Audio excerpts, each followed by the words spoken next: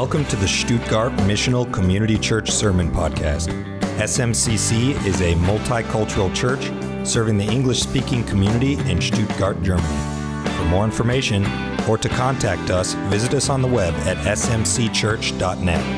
That's smcchurch.net. Good morning. My name is Jordan, and I'm so glad you could join us for our online church experience today. The title of our study today is called Losing Jesus. So before we get into it, let's pray together. Father God, I just thank you for bringing us together on this format. I thank you, God, for continually blessing us and helping us, Lord Jesus. I just pray, Lord God, that you would speak to hearts and minds this morning, that you would just encourage us, Lord, bless us, Lord God, and challenge us at the same time, Lord God, that we would be able to hear your word and receive it, Lord. I just pray for everyone under the sound of my voice that you would bless them today, Lord. In Jesus' mighty name we pray. Amen. Amen. All right. So if you have your Bibles, go ahead and pull them out, or if you've got a digital Bible or on your phone, whatever else, we're going to be in Luke chapter 2 today. So starting at verse 40. So I'll give you a second to turn there, and then I'm going to start reading at 40. Okay. And the child grew and became strong, filled with wisdom, and the favor of God was upon him. Now his parents went to Jerusalem every year at the feast of the Passover. And when he was 12 years old, they went up according to custom. And when the feast was ended, as they were returning, the boy Jesus stayed behind in Jerusalem. His parents did not know it, but supposing him to be in the group, they went a day's journey. But then they began to search for him among their relatives and acquaintances. And when they did not find him, they returned to Jerusalem searching for him. After 3 days, they found him in the temple, sitting among the teachers, listening to them and asking them questions. And all who heard him were amazed at his understanding and his answers. Now, the answer to Mary and Joseph's problem in this moment and the answers to our problems begin with the search for Jesus. Now, church, I don't think it's any coincidence today or any happenstance that we are studying this specific passage today.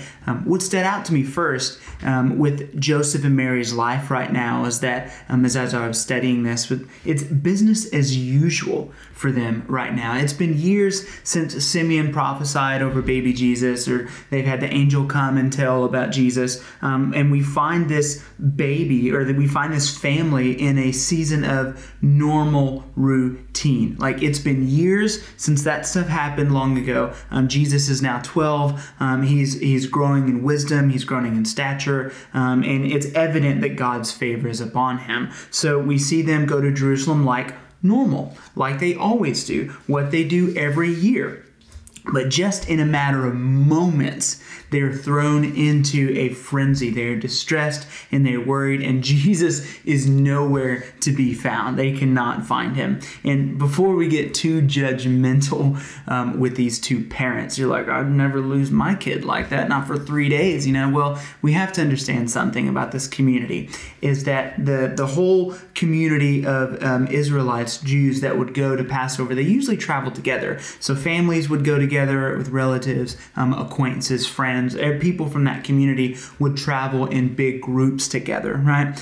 So we have to remember that they were going for Passover, right? And Passover was this ancient holiday that God told his people to remember and to celebrate. And it has its origins all the way back in Exodus, if you remember, where God said he was going to take the life of every firstborn son in Egypt. And the only way that God would pass over your household is if you sacrifice a lamb and you put its blood on the doorpost, right? And so God would see that and pass over you. And so even then, it's always been that blood atones sin. It takes innocent blood to atone for the sins of people, right? And so thus pointing to Jesus as the ultimate sacrifice. He is the ultimate Passover lamb, because on the cross, he took away the sins of the world if we would just believe in him and trust in him. So we see at this moment that we have to realize Jesus could have been traveling with some other family members or some other friends or whatever else, so it was no big deal. But we have to realize instead of Jesus traveling with them, he stayed behind in the temple. And this is so important because even at 12 years old, Jesus knew who he was. He knew God's word because he was the living embodiment of the scriptures. Literally, God, the word made flesh. And so he's just listening to these rabbis or teachers talk, and he's engaging in conversation that is not normal for a 12-year-old, right? People around him that are listening to him and hearing him are like, who is this kid? Like, how is this kid 12? You know what I mean? Like, is this really a little kid? And so needless to say, Mary and Joseph know Jesus is special. Okay, this isn't anything new to them. They know he's the Messiah. They're fully aware of this. So you can kind of imagine maybe of the distress they fell into because they not only lost their son, but they lost the hope of the world, right? And so you can imagine they're probably really nervous and really pained by this. And so it's what's relevant today of what they've experienced that can be made practical in our lives is that in just a blink of an eye, our world can go from ordinary and normal routine and peaceful to complete chaos in just a second, right? It's kind of comical sometimes, maybe not while you're in the moment, but maybe afterwards that, we can be so sure of our relationship with God until we have to face a new trial, until something comes that changes that and challenges that. And I don't know about you, but I have days where I am like on cloud 9 and I am so happy, everything's going right. And then like the very next day, it's like my world is flipped upside down and I'm like super depressed and it's like the joy is being sucked out of me. And it's because of something that happened to me or something someone said to me or I said to someone else or I hurt someone's feelings and so I can go from this day that everything's great and then turn around and then everything just seems terrible and like the world's falling apart. And I wonder if we ever have those moments. Maybe you're experiencing that right now.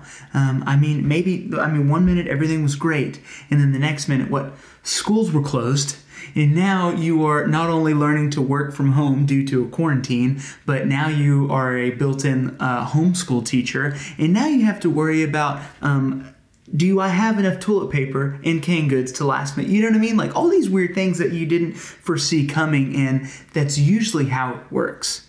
We don't get to control when problems come, when they arise in our lives, and when our faith and patience are going to be tested. We don't always get to control that.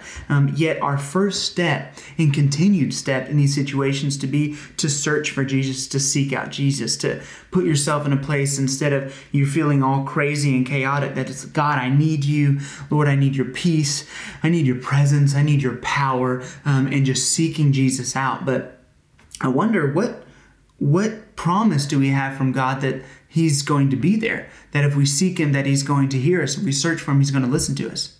Well, I'm glad you asked. In Psalm chapter 9, starting at verse 9, it says, "The Lord is a stronghold for the oppressed, a stronghold in times of trouble. And those who know your name put their trust in you. For you, O Lord, have not forsaken those who seek you." So are you feeling oppressed, or you're feeling troubled, or you're stressed out? Well, guess what? That's okay. That's good, because all the more reason to let God cover you in all areas of your life, whatever it is, if it's financial or spiritual or emotional or relational with your spouse or with friends or things you're dealing with parentally, dealing with your kids right now, or kids dealing with your parents right now, whatever problems or worries you find yourself into, you can always run to God and seek him to help you, to bless you, to get you through that. And when you do that, he promises to never leave you or abandon you. He promises to be close. He promises to be there right beside you. And so instead of him leaving, he becomes more evident in your life. And so like how you react to certain situations or how you deal with new stresses or how you talk to your family and friends, like it begins to change. And so I wonder, can we be a people that even though we are dealing with problems and new stresses that we couldn't foresee, we can represent godliness to a broken world around us or in our own home. That we can be that stable foundation in our home and let our kids see it, or our spouse see it, or our roommate see it, or whatever else, that, you know what, God is in control and I'm not going to let this situation control my faith. Can we be a people that's so secure in Jesus that because we continually seek Him, that others ask us, how are you okay? Like, why are you so secure? Why are you still joyful? What is going on? And we can boldly and confidently just answer back, because I have a refuge. I have a stronghold that never leaves me. Like, I've got a God that sticks with me, that helps me through situations, no matter when things are going on, whether they're good or bad, especially when they're crazy. And we can say, you know what, you can have that too. You can have that peace. You can have that blessing. You can have that assurance if you would trust Jesus just like I'm doing, because He promises to be there for you. If you just put your faith in Him, He is going to take care of you. Because we see this constantly, this just situation where when believers go through like the worst situations, and that they're used as tools to further spread the gospel and show the reality of faith in action. I mean, we look at the early church in Acts where they're in Jerusalem and they're being persecuted. These people are being killed because they believe in Jesus. They're confessing Jesus as their Lord. And so because of this, they start going out among different nations and different areas. And because of that intense persecution, they spread Christianity all over the world. I mean, we are Christians today because God pushed them out to spread the gospel. They fulfilled the Great Commission, even though it was terrible. We look at the situation now with the quarantine, and so many churches across the world are not able to meet physically in one location. And so what? They're doing like we're doing, going online. And who knows how far all these videos are spreading, all these sermons and messages and Bible studies and worship songs, because the whole world is getting access to hear the glory of God, to hear Jesus preached among all nations because of this. So we can always trust in Jesus, that if we continue to put our trust in Him and seek Him, that though what looks like a tragedy, He can always turn into a blessing. He can always bring good out of a bad situation. So turn with me to the next few verses where Joseph and Mary find Jesus in the temple. Verse 48, same chapter, Luke 2. And when His parents saw Him, they were astonished. And His mother said to Him, "Son, why have you treated us so? Behold, your father and I have been searching for you in great distress." And He said to them, "Why were you looking for me? Did you not know that I must be in my Father's house?" And they did not understand the saying that He spoke to them.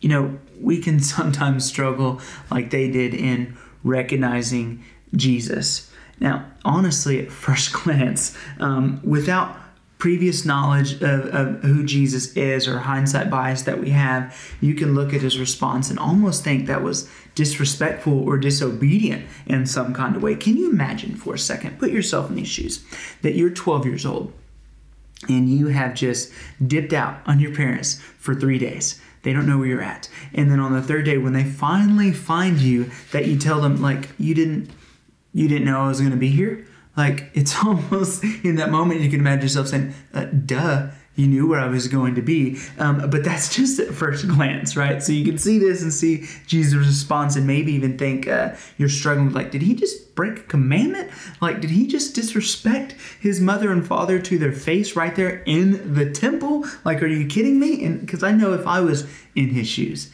and I end up doing what He did and said what He said to my parents, that I probably would have been whooped. Like, I would not have been able to sit down for a while after saying that to my parents, right? But so we have to ask the real question, like, did Jesus just sin? Did He just break a commandment? Well, of course not. We know that, Scripture tells us, and Jesus, for Him to be the perfect sacrifice for us, He had to live a life without sin. So that wasn't the case. He wasn't sinning. He wasn't disrespecting His parents at all. We have to realize that Jesus is on a completely different level than we are, and where we were at 12 years old, right? He is the Messiah. He is the Son of God. And so Joseph and Mary have spent years now raising Jesus, and it could have been easy for them just to see Jesus as their son, right? Yet he's God in the flesh, and he came down from heaven, and Joseph and Mary are just supposed to steward him and raise him up. So Jesus knows at an early age that yes, he is to obey his parents, but he is God's son first. And so he is exactly where God wants him, and that is in the temple. You see Jesus is in the temple, and he's already challenging the teachers and the leaders, and he's answering questions from Scripture and asking questions from Scripture that only God could do, right? He is in God's perfect will in this moment and throughout the rest of his life. He always walked in God's will, God's perfect will. He never stepped outside of it. He was always where God wanted him, when God wanted him to be there. So now, knowing all this, we can see how it was easy and truthful and not disrespectful for him to say to his parents, didn't you know I must be in my Father's house? Like, hey guys, I love you, but don't you remember who I am? Don't you remember that God sent me here for this purpose? I'm the Messiah. I am the hope of the world. I'm going to take the sins of the world upon myself. And so we can, honestly fall into the same predicament in our own lives. And it can be easy to do, especially after being a Christian for so long, that it's almost like we get comfortable in knowing Jesus. We can proclaim that Jesus is our Savior and our King, and we love him, but, maybe a lot of times our actions, our words, how we live our life is not really reflecting that. It can be easy for us sometimes to forget where Jesus brought us out of, to remember of what he has called us to do. And honestly, sometimes we just say Jesus and it's normal, and we forget the power in that name. We forget that it is the name above every other name. So maybe because sometimes we get too comfy in our walk with God and in our Christianity, that God allows a little craziness in our life just to remind us of who he is and what he has called us to do. For Mary and Joseph, it took them losing Jesus to remember and recognize his authority and his purpose of why he was there, why he was put under their stewardship. And I believe that we even take some of our privileges as the body of Christ for granted because we can easily lose focus when things get too easy on our faith journey, maybe. For example, I've noticed for myself personally that I've really missed us meeting together as a family and worshiping together and singing God praise together and seeing each other face to face and whether it's at church or at men's events or whatever else, like we don't get to have that. And maybe I took that for granted a little bit, that we get to meet freely, that we get to worship together. And so for me, I think something I've realized that God allowed this to happen just to show me, like, don't take that for granted. Appreciate the fact that we can worship together, and maybe even we get relaxed in sharing the gospel until something crazy happens and we realize how short life really is, and how quickly our routine can just be flipped on its head and everything can change in a blink of an eye, right? So let's start seeing Jesus for who he really is and remembering our purpose as the church. We're to preach the gospel and to make disciples of Jesus. That's what we're supposed to do as the church. Let's be intentional in our faith and walk in our purposes that God has given us. And if you're wondering, like, well, I understand that, but what's my purpose? Where's my role in doing that? How am I supposed to preach the gospel and make disciples? Well, I want to encourage you that you can always go back to seeking God and asking him, Lord, what am I supposed to do? How am I supposed to do it? Who am I supposed to talk to? What purposes do you have for me? And as you begin to seek God, let God reveal these talents and skills and abilities that he has given you to bring him glory. Because God gives us abilities and resources to make him known throughout the world so that others can see that Jesus is not just a guy in a book, right? He's not just this superstitious idea, but he is the King of Kings and he is the Lord of Lords, and he is coming back for a church that is serious about their walk with him, that are serious in the purpose and task that he has given them to do. So I want to encourage you not to be lukewarm in your faith. This is not what Jesus wants. In Revelation 3, Jesus says to be hot or cold in our devotion to him.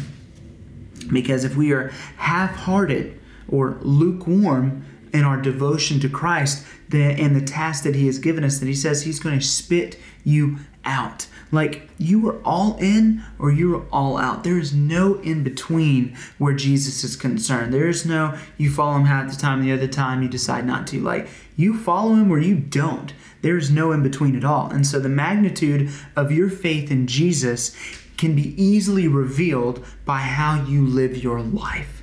Like, if you say that you have faith in Jesus, well, guess what? Your life is going to reflect that. Your actions will reflect that. The way you parent, the way you treat your spouse, treat other people, it is going to reflect that. So let's finish up with these last few verses. Verse 51 now. And he went down with them and came to Nazareth and was submissive to them. And his mother treasured up all these things in her heart. And Jesus increased in wisdom and in stature and in favor with God and man. Now, to model Jesus, we must learn to submit like Jesus. I love that the Bible says that it wasn't until Jesus was submissive to his parents that then Mary treasured all these things in her heart. Yes, she was told by an angel, Simeon prophesied over her. She, had the shepherds that came and all these wonderful things. And even Jesus now has personally revealed to her of what his purpose is, of who he is, and letting her know and reminding her. But yet we see he goes home and he obeys his parents. And he doesn't lord himself over his parents from then on. He doesn't just say that, oh, you know what, I'm the King of Kings and Lord of Lords, like, you listen to me. Instead, he submitted and he obeyed the authority that was above him, that God placed above him in that situation. He was supposed to obey his parents and respect his parents. And so he did it. Because can you imagine if Mary goes and tells Jesus, like, hey, go do the dishes or something, right? And he looks at her like, I'm God. God doesn't do dishes. You do God's dishes, right? And that sounds so ridiculous, right? Because Jesus did not live that way. He obeyed his parents. He listened to them. He respected them, and he served them. And so through his obedience, the reality of who he is truly made known to Mary. And for us, words are great, but they're not enough.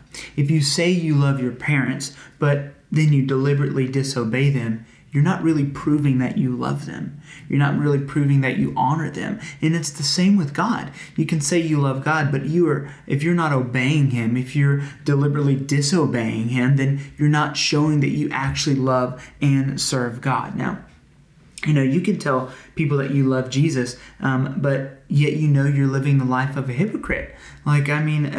It's one thing to sin, and struggle in areas and ask for forgiveness, but to repent literally means to ask for forgiveness and turn away. Like, don't do it anymore. So if you find yourself that the Holy Spirit is convicting you on something in your life and you just continue to do it, you are not submitting to God's authority. You are not really living out the gospel because you are not doing what Jesus says. Jesus says, if you love me, obey my commands. So If Jesus submitted to God and to his parents, that we must understand that we are supposed to do the same. If we want to have a real relationship with God, then it requires work and sacrifice on our part. It isn't always easy to live out the gospel and to follow Jesus. Like, it's a narrow path. It's not easy, and not everyone, honestly, is going to be faithful enough to do it.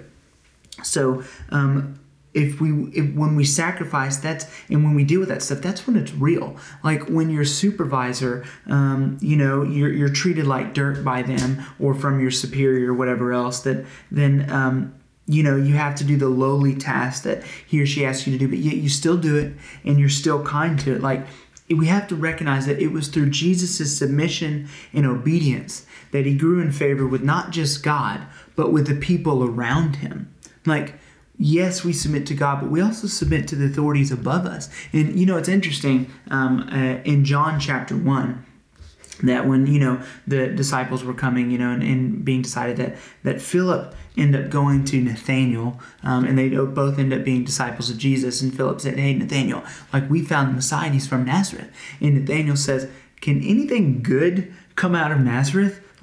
Read it, John chapter 1. And so we have to realize that Nazareth is this place known where people aren't necessarily good, right? Like you're not going to go to Nazareth and look for the high priest, right? You're not going to look for this holy, perfect person. And yet in this place full of like stereotypical rough individuals and bad individuals, you see Jesus walking in favor with these people. So why is this important to us? Because if you are walking in the power of God and submitting to the call that he has on your life, then even the roughest and meanest and most unruly people will give you favor. You know, we can walk and live in such a way that even those that are the hardest to deal with or get along with will give you favor because you are walking in the love of Jesus. And don't get me wrong, I'm not saying this happens in a second, right? It isn't just like, you submit one time and then to these super awful bosses that you have or people and then the next minute, the next day, they're like, oh, you're a great guy. We see Jesus, he spent years in Nazareth and he was still obedient. And people probably didn't treat him right all the time, and yet he still loved them and blessed them, and served them, was obedient and gained in favor with these people. And so we have to realize that, the people around you, that whether they, act like you or have the same belief systems as you, whatever, that you can still love them. You can still help them. You can still serve them. You can still protect them, because people need to hear the gospel. They need to hear that Jesus is their Lord, but they also need to see it lived out in front of them to know what that looks like. So if you're telling someone that, Jesus is your Savior and he saved me and you can trust in him and he always provides, but yet when crisis happen or something that crazy happens and you're acting just like them, you act like you don't have faith and you're worrying about how you're going to eat and you're stressing out or whatever else, that you're killing your witness. You are not showing that you truly have faith in God, because people need to see that what you say is truly how you live it out, right? If you say Jesus is your Lord, then act like Jesus is your Lord. So, can we let Jesus shine through our humility and eagerness to serve, or will we put ourselves on a pedestal? Don't let pride seep into your heart and your life, and you come to these moments where you think, I've worked too hard and I've worked too long to take a step back now. Do they know who I am? Do they know how much work I've put into this? And so in those situations where it seems like you are being overlooked, or we're that person that gets the demeaning task, or sometimes even it looks like we're taking a demotion, I want to encourage you, let's humble ourselves before God and let him get the glory. Let God use you as you submit to whatever situation that he's putting you in. God can use you through that. God can use that humility in your life to give him glory. And so if Jesus, who is above everything else, a name above every name, that he is perfect, even stooped down to live a life of obedience, then shouldn't our model be to living in humility as well? Shouldn't we do that? Shouldn't we try to live like our Lord did, right? And so instead, let's walk in obedience and let God be the one to elevate us and bless us. Let God bring that to us. Let's not try to do it in ourselves. And so when others see your relationship with Jesus, they will become convicted and see the reality of Jesus in your life. So to wrap everything up, let's continue to search for Jesus in the good and bad times. When things are going crazy, let's search and seek him out. When things are going great, let's continue to seek him out. Let's not get comfortable in our walk with God, and let's learn to recognize him for who he really is. Not who we think he should be or what he should allow, but who he is. That he is the King of Kings and Lord of Lords, and we can trust that he is going to provide for us and take care of us, even when it doesn't look like it in our situation or what we are experiencing. And that as we do this, we can learn to submit to him, to God, and do what he has called us to do. And maybe you find yourself in a situation right now or in a place where you're not where you should be, right? Maybe you've never accepted Jesus into your life and you don't have this assurance. Well, you can make that decision today. Or even if you have, but you find yourself in a place where, you have not repented from that sin, that you're being convicted and you realize now that you've been killing your witness and you are not really obeying God. Well, guess what? As long as you have breath, you can ask Jesus for forgiveness. You can start new. You can, trust him to be your Savior. You can trust him to redirect your life, to help you out, to let you live this out, right? To really trust in him. So I want to encourage you that you can always do that. You can always trust in God, and that through that God will get the glory. You can represent Jesus well to everyone around you, to every situation in your home and outside of your home. Thank you for listening to the SMCC Sermon Podcast. Be sure to visit us on the web at smcchurch.net. That's smcchurch.net.